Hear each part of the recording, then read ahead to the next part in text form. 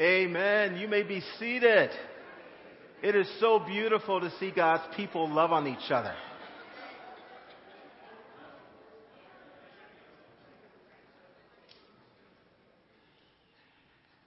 It is so amazing to see us love on each other. You know, the Bible says that the world will know us by our love. And they'll know the Lord by our love that we have for one another. Before I go into the message, I would like us to worship a little bit.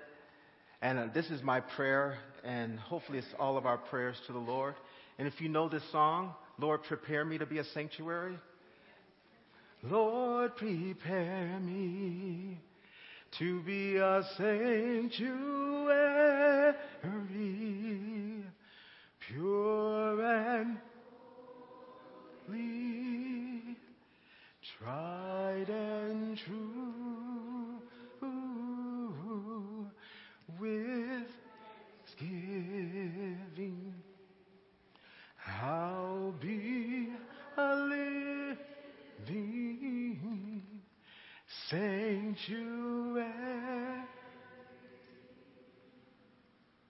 for. One more time. Lord, prepare me. Lord, prepare me to be a sanctuary, pure and holy, tried and true, with thanksgiving, I'll be a living sanctuary for you. Now, can you hum that for me?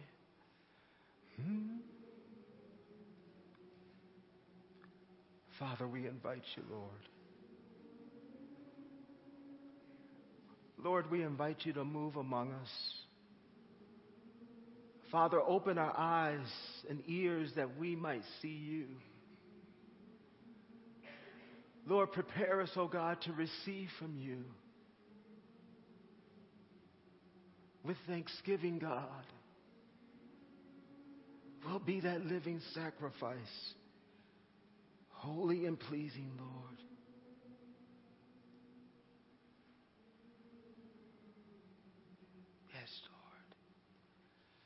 Lord, prepare me to be a sanctuary, pure and tried and true, with thanksgiving, I'll be a living sanctuary for you.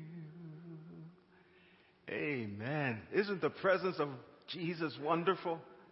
Isn't he glorious? Well, we've been doing, and we are in the middle of a series on prayer. And I know that all of you know the importance of prayer. Prayer is and should be the foundation of everything that we do. You know, I'm going to be speaking on serving like Jesus, but I very well could be speaking on praying like Jesus. Because everything that Jesus did, everything that Jesus said was bathed in his communion and in his relationship with his Father. In the same way, God is asking us for that relationship with him. And then when we're in that intimate relationship with him through prayer, God will place his agenda on our hearts. How many of us want God's agenda? See, I know it's natural and human to have our own agenda. It's natural and human to be selfish and to center life all around us. But there's something about when we go to God and we're in communion with God and we listen to God, God will place His agenda on us. And God will give us His heart on what He would have us to do. How many of you know that we're much more effective when we operate on His agenda? Jesus says in John 15, if you abide in me and I abide in you, you'll bear much fruit. There's something powerful about having that union, that relationship, that intimacy with the Lord so much that He will bear the fruit for us.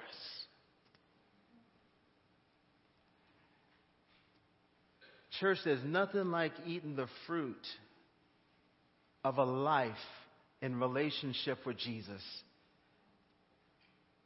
that is bearing much fruit.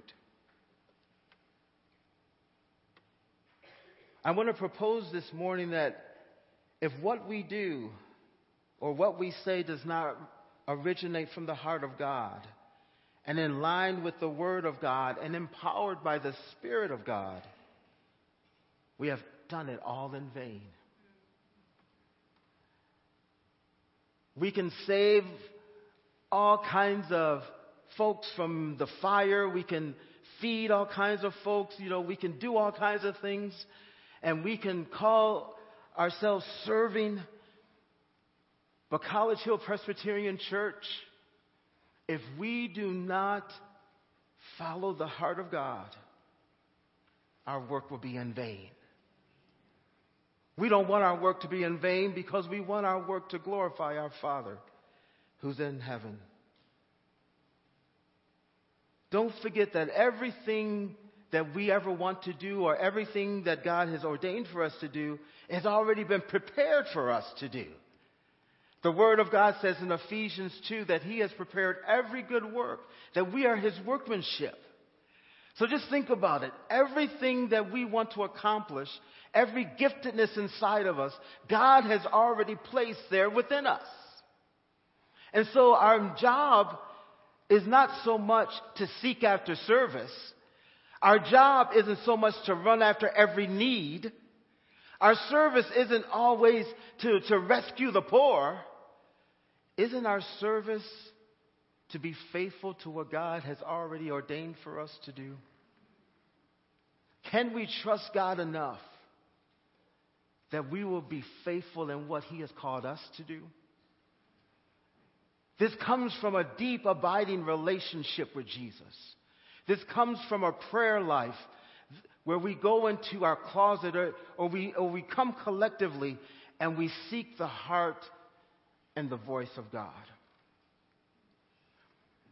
I want us to turn to, if you have the Pew Bible, it's page 954, but to Philippians, the 2nd chapter. And here Paul is writing to the Philippian church, and he's admonishing the Philippian church in this letter. And he's admonishing them to be united, to have unity.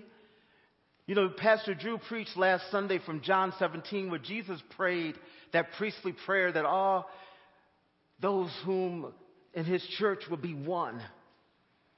In the same way, Paul has this heart for God's people that we be unified. And then through the unity, we will find service. But if you would read with me, starting with verse 1, Philippians 2. If we read together.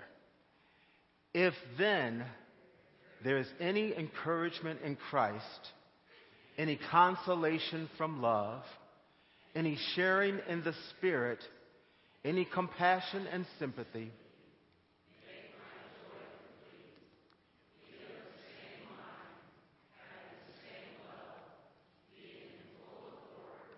and of one mind. Do nothing from selfish ambition or conceit, but in humility regard others better than yourselves. Let each of you look not to your own interests, but to the interests of others. Let the same mind be in you that was in Christ Jesus. In the form of God, did not regard equality with God as something to be exploited, but emptied himself, taking the form of a slave, and being found in human form, he humbled himself and became obedient to the point of death, even death on the cross.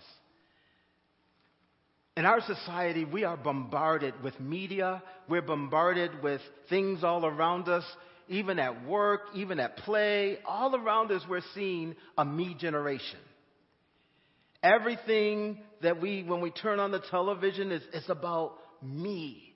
How can I succeed? How can I get better? You know, when we go to the bookstore, it's all about the self-help books. And in church, there's nothing wrong with the self-help books, but when we're breeding a generation that's only focused on me, there's a disastrous end. It really is wrong, the survival of the fittest. We shouldn't only be looking out for our own needs, our own ambitions, but God is calling us to a higher calling. He's calling us to serve like Jesus. And so Paul addresses the Philippian church in this powerful scripture of a church that we see in the previous chapter is going through suffering. And Paul wants to encourage them, and he wants them that in the midst of your suffering, be careful that you don't become self-focused. In the midst of your pain, in the midst of all the things that you're going through, be careful that you don't have selfish ambition.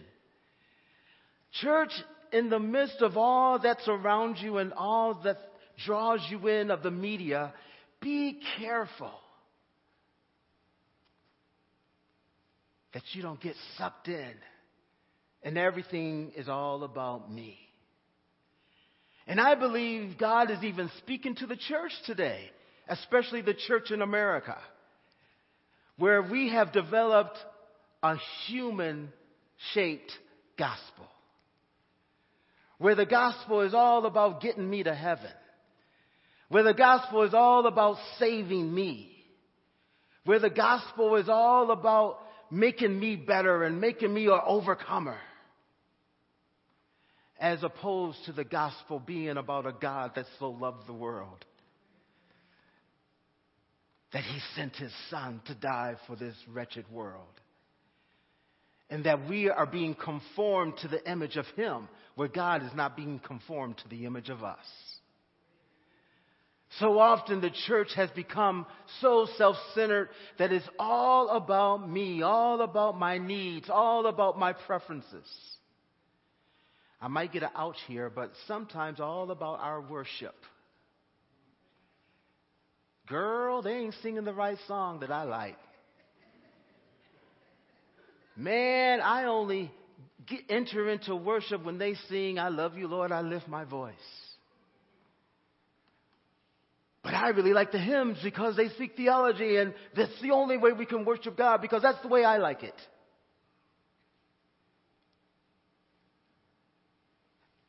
Churches has crept into us that selfish tendency to think that everything is about us. That when we come to church, it's about meeting my need.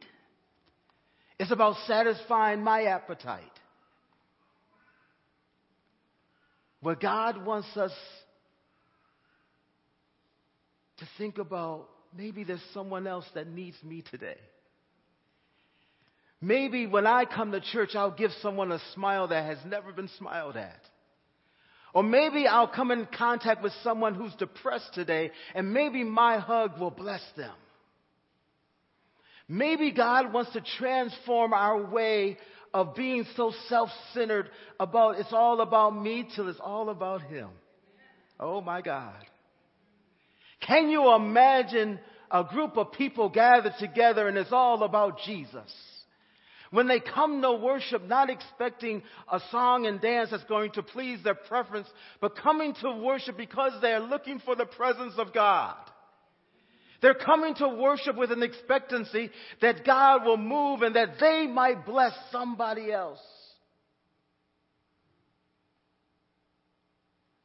College Hill Presbyterian Church, it's possible.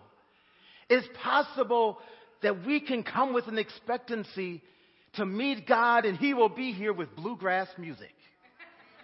Come on, somebody. It really is possible that we can come with an expectancy that God will do a great thing and heal hearts and heal souls with classical music. It really is possible that we can come in and God move in such miraculous ways and people feel his presence so much in Latin beat music or African music. It's not about the mold, it's about the heart.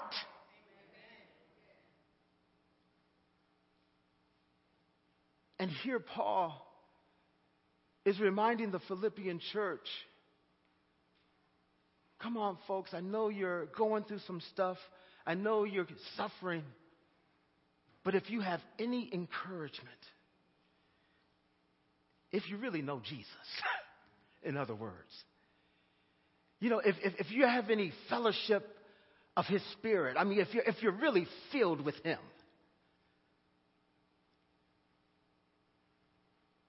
if you have any compassion or sympathy, which the Lord has given. And Paul, and this is the main verb in the Greek, he says, make my joy complete. Fill me up with joy. Because this is such a strong emphasis for Paul that he wants his church to be whole and mature. He says, make my joy complete. That yes, you've been saved, you've been set free, you're filled with the Holy Spirit, you're loving. And he says, make my joy but complete by being of one accord and one mind. And he describes that by saying in verse 3, do nothing from selfish ambition or conceit. Oh my God. That is so hard. Because I came to get mine today. It's so hard when all the society tells me that I should live for me. When society tells me, young people, that I should get my stuff right now. Too bad on you. I need to get my stuff right now. And unfortunately, because of the fall, because of sin in our world, selfishness is our propensity. Has anyone ever stubbed their toe or hit their finger with a hammer or in an amazing pain? Your first thing is relief. Your first thing is all about self. You want to find something to free you up. But I'm here to propose this morning that God is so radical. God is what I call crazy. God is so out of ordinary that he will call us in the midst of our pain, in the midst of our suffering, in the midst of our self-ambition, that we think about somebody else first. What a radical God we serve. Go figure. God, I'm the one that's hurting. I'm the one that's in pain. Yet you want me to minister to somebody else?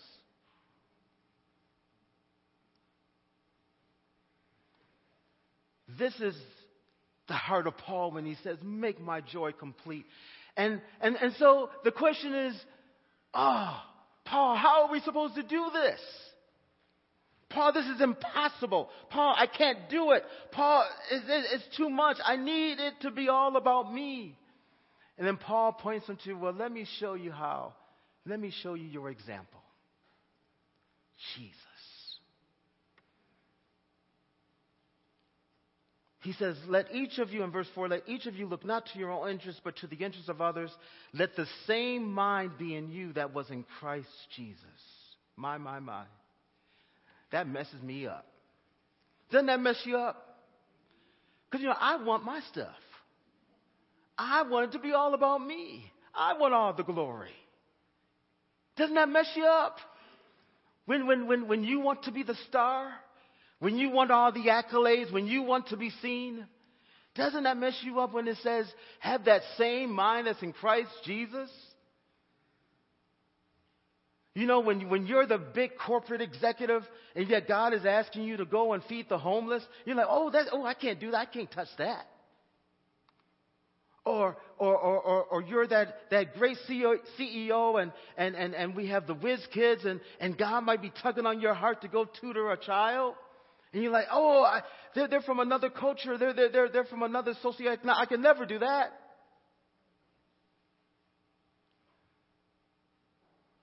Yet Paul gives us the example that God himself, who became a man.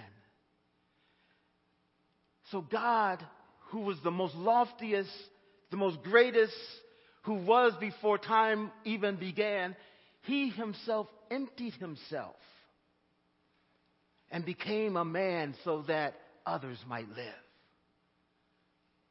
Ain't you glad? Ain't you glad that God saw interests other than his own? That he so humbled himself even to the point of death on the cross? In the same way, Paul is encouraging and admonishing the Philippian church, and I believe the Holy Spirit today is encouraging and admonishing us at College Hill Presbyterian Church that we need to humble ourselves before God and look not only to our own interests, but to the interests of others. But as we look at Jesus. See, because we can't do it in our own strength. We can't do it in our own power. We need the infilling of God by the power of his Holy Spirit that he might live through us. Didn't Paul say in Galatians 2:20, I am crucified with Christ. Nevertheless I live. What? Not I, but what? That's how we do it, church. Sometimes the sacrifice has to come in order that others might live.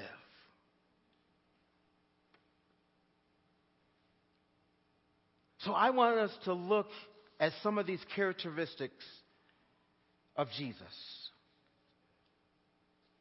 Serve like Jesus. If you can put up that list for me. It's the 7 characteristics of Jesus.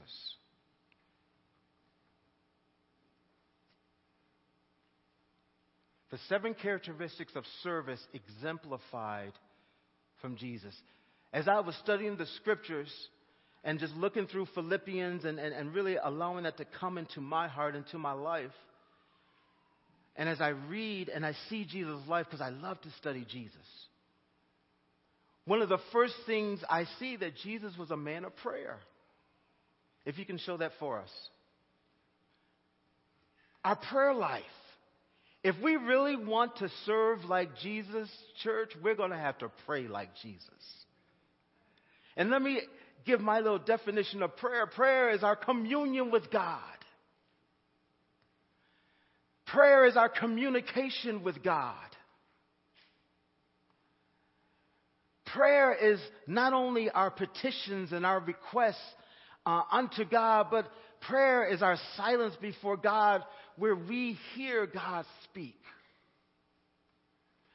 Prayer isn't so much about us changing God. Prayer is more of us being changed by God. Have you ever gone into prayer and you're praying for something or praying for someone or praying that God would do something to somebody, because somebody's treating you wrong? Have you ever done that? I'm going to sick God on you. Have you ever? I've said that. I said that in my mind. I'm going to sick God on you. You treating me bad. I'm going to, we get that interpretation of the scriptures wrong where he throws hot coals on your head. So I'm going to. But I've done that so many times and I'm telling God on somebody. And God would say, what about you?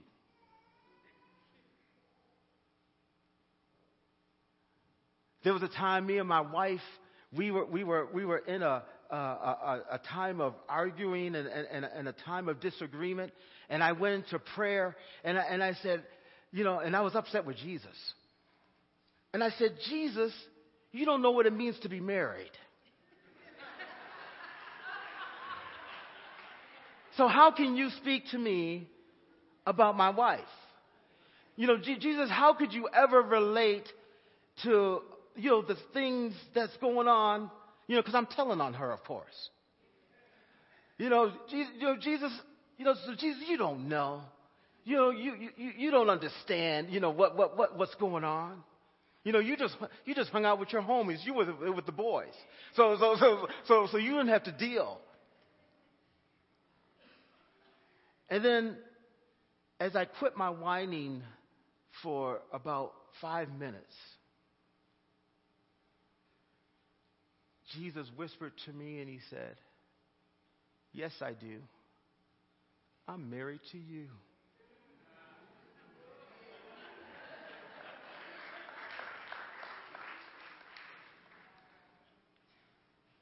That's the power of a prayer life. You may go in there with your agenda in your closet, but I'm telling you, when you're in a sweet communion with your Father, in the glory, He will expose things in us. Not for us to stay there, but for us to be healed and renewed by Him. I want to challenge us, College Hill Presbyterian Church, if we really want to serve like Jesus, if we really want to make an impact in our community, if we really want to provide relief for those who are in trouble, pray. Come into that deep relationship with the Lord and allow His life to serve through us.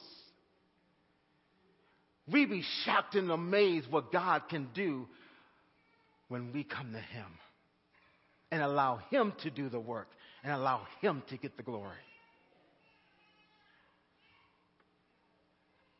The next characteristics is compassion. My God, when you read, especially in Matthew, when you look at Jesus' life and He would see folks, it says that He was filled with compassion. He was so in tune with the Father through His prayer life that Jesus wouldn't do anything unless He saw the Father doing it.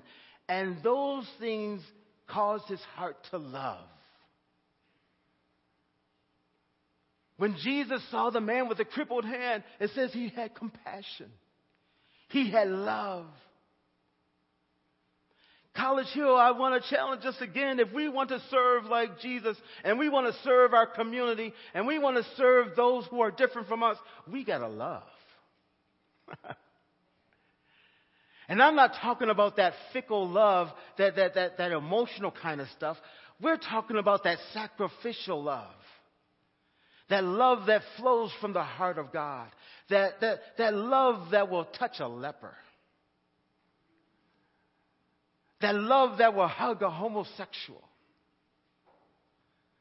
That love that will walk with somebody in their pain and in their stress, even when it's inconvenient for us. I heard a preacher once, and he was a prolific preacher. I mean, he could make you jump out your seat, and he was crazy. But one of the things he said in his sermon, was that he didn't like people. He didn't like people. How can you serve through preaching and not love the people whom God has asked you to minister to? But in the same way, as we look at Jesus' life, He was compelled by love and compassion. In the same way, when we have the life of Christ, we will love whom He loves. There's no accident they call Jesus a drunkard and a friend of sinners. He hung out with them. He loved them. And church, I firmly believe that not everyone that hung in the presence of Jesus got saved. But you know what? They felt accepted. They felt loved. And so He would hang out with the publicans. He would hang out with the drunkards. He would hang out with the tax collectors. And He would eat dinner with them. So much so that people said He was one of them. But that's because He loved them.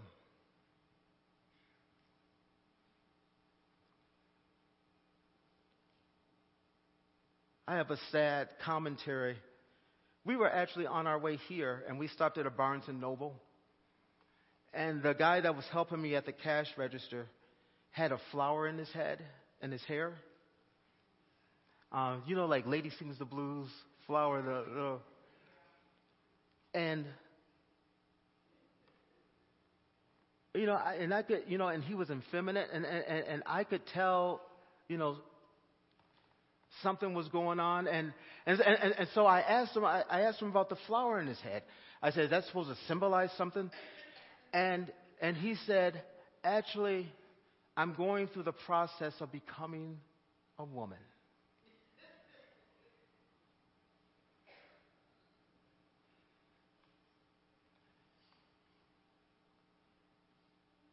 But then he said, and I said, "Well, have folks?"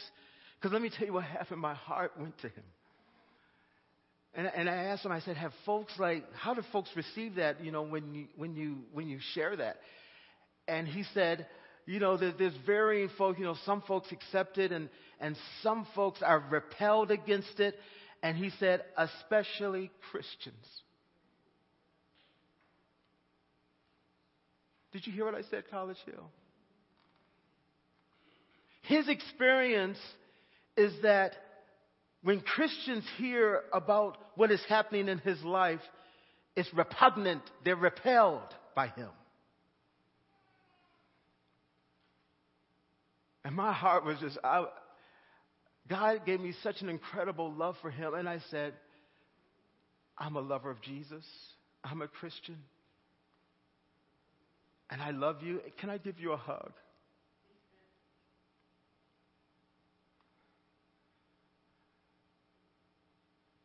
Church, if we want to serve like Jesus, sometimes we got to hug like him too. Indiscriminately. Hug someone that smells. Indiscriminately hug one that doesn't look like us. But it's from the love that comes from God. God loves his broken people. Number 3 is humble submission. We look at the life of Jesus, and Paul admonishes to have the same mind as Jesus. Jesus was humble. The scriptures are clear how he didn't use his deity, his authority as he walked on this earth. He didn't completely show his sovereignty as he walked here, but he humbled himself and became a man. In the same way, we cannot serve without the humility that comes from Christ.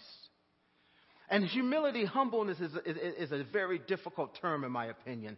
And for me, the best way to describe or to define humility is that when we look at ourselves and we look at the cross, it humbles me.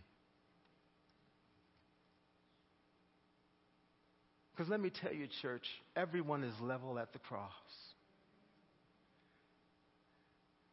Some pastors like the apostle and bishop and prelate and all those different titles. Some CEOs or some big corporate people like their status. And sometimes out of that status we call ourselves serving, but it might be more condescending. Because I'm better than you, but I'm going to help you, poor little person. As opposed to when we serve, it's out of a humility because I'm just like you.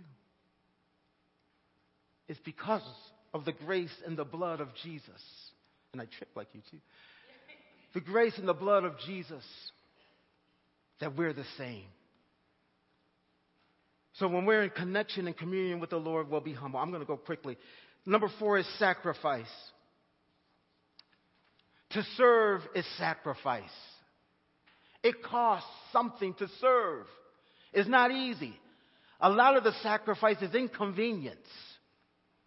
I got my agenda. I got my plan. I want to do what I want to do, and you're interrupting me. You're interrupting my life. That's where some of our hearts are when someone is in need or God is tugging on us to be in service to someone. Church, I want you to know there is no service without sacrifice. It will cost you something. It will cost you your time. It will cost you your resources. It will cost you your money. It will even cost you your reputation sometimes. How many of us are serving so much that we're even equated with the folks we're serving?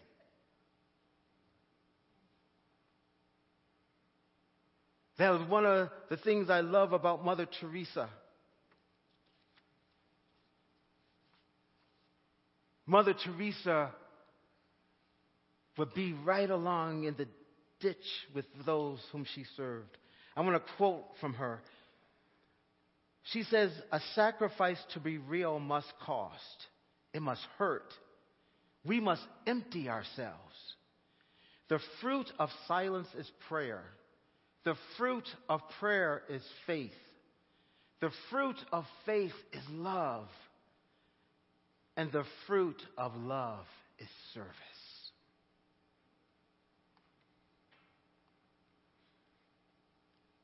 Service like Jesus will cost. But Paul is saying, take heart. Jesus is your model. Because Jesus sacrificed so much to the point of death so that we might be saved. Number 5, identity. Jesus knew who he was. Jesus served out of a posture of confidence. Jesus served out of a posture of knowing that he was beloved of the Father. Sometimes I think it's so unfortunate when we serve and we do it out of low self-esteem. Or we serve because we don't think we're good enough and we're lowly and we don't deserve something. That is not the correct way to serve. We should serve because we know who we are.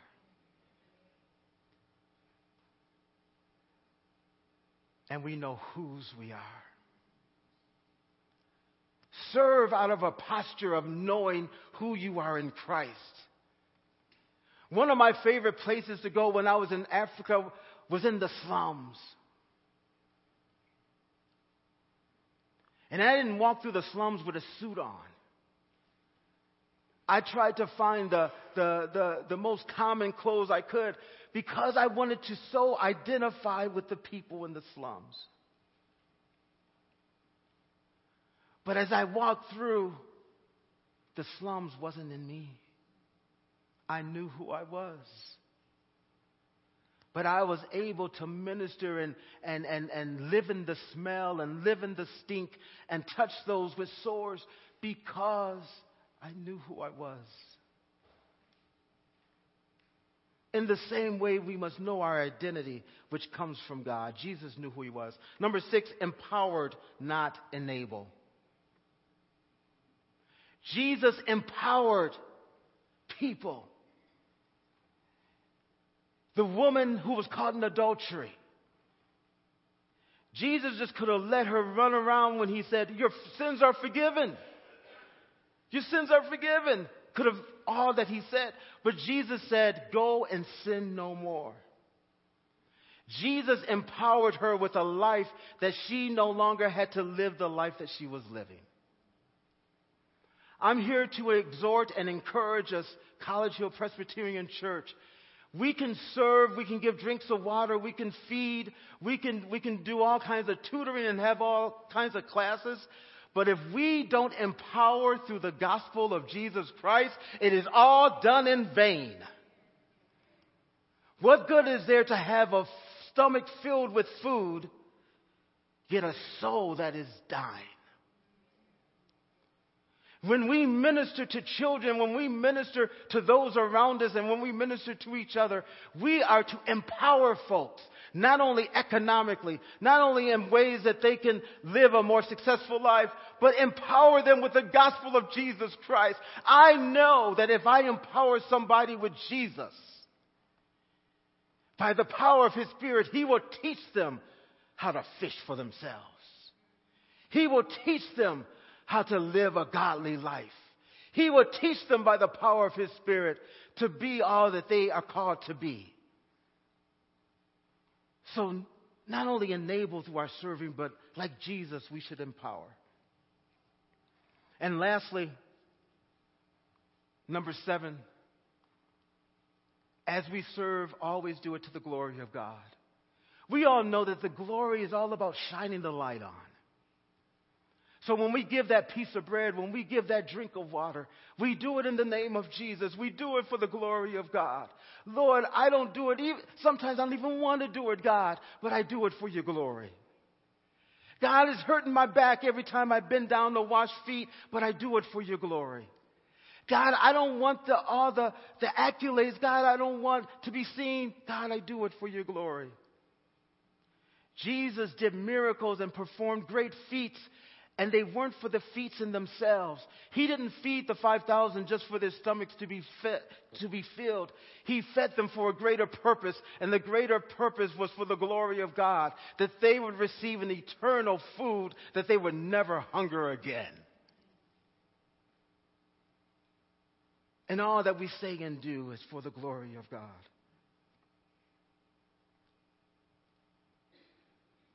Paul said, look not to your own interests, but look to the interests of others. Look to Jesus. He's our example. He will show us the way. Our most effective service to and for others flows from our relationship with God through our Lord and Savior Jesus Christ. Service flows from a place of communion and identification with Jesus. It's part of our DNA. That's why we're called servants. Do you know the only title that we'll hear in heaven isn't that we'll hear that we're ushers, that we're elders, that we're deacons, that we're apostles, that we're priests? The word that we'll hear in heaven is, well done, my good and faithful servant. Ha! Our DNA is to serve because our DNA has been bought with a price through Jesus. The living out of our relationship with the Father is through our service. Service is our partnership with God through the power of the Holy Spirit. College Hill, may we be people who are called by his name, who seek his face, who pray. May we be a people that fall on our face and prostrate before God and say, Lord, we don't know how to deal with this neighborhood. God, we don't know how to deal with the situations that we're facing. God, we don't know, but you know, God, you have an agenda for us. You have a plan for us. May we hear from heaven. And as we hear from heaven, God will give us the boldness and the clarity and the plans to accomplish his work. Let's serve like Jesus. He is our model. He is our guide. That he might receive the glory. Amen.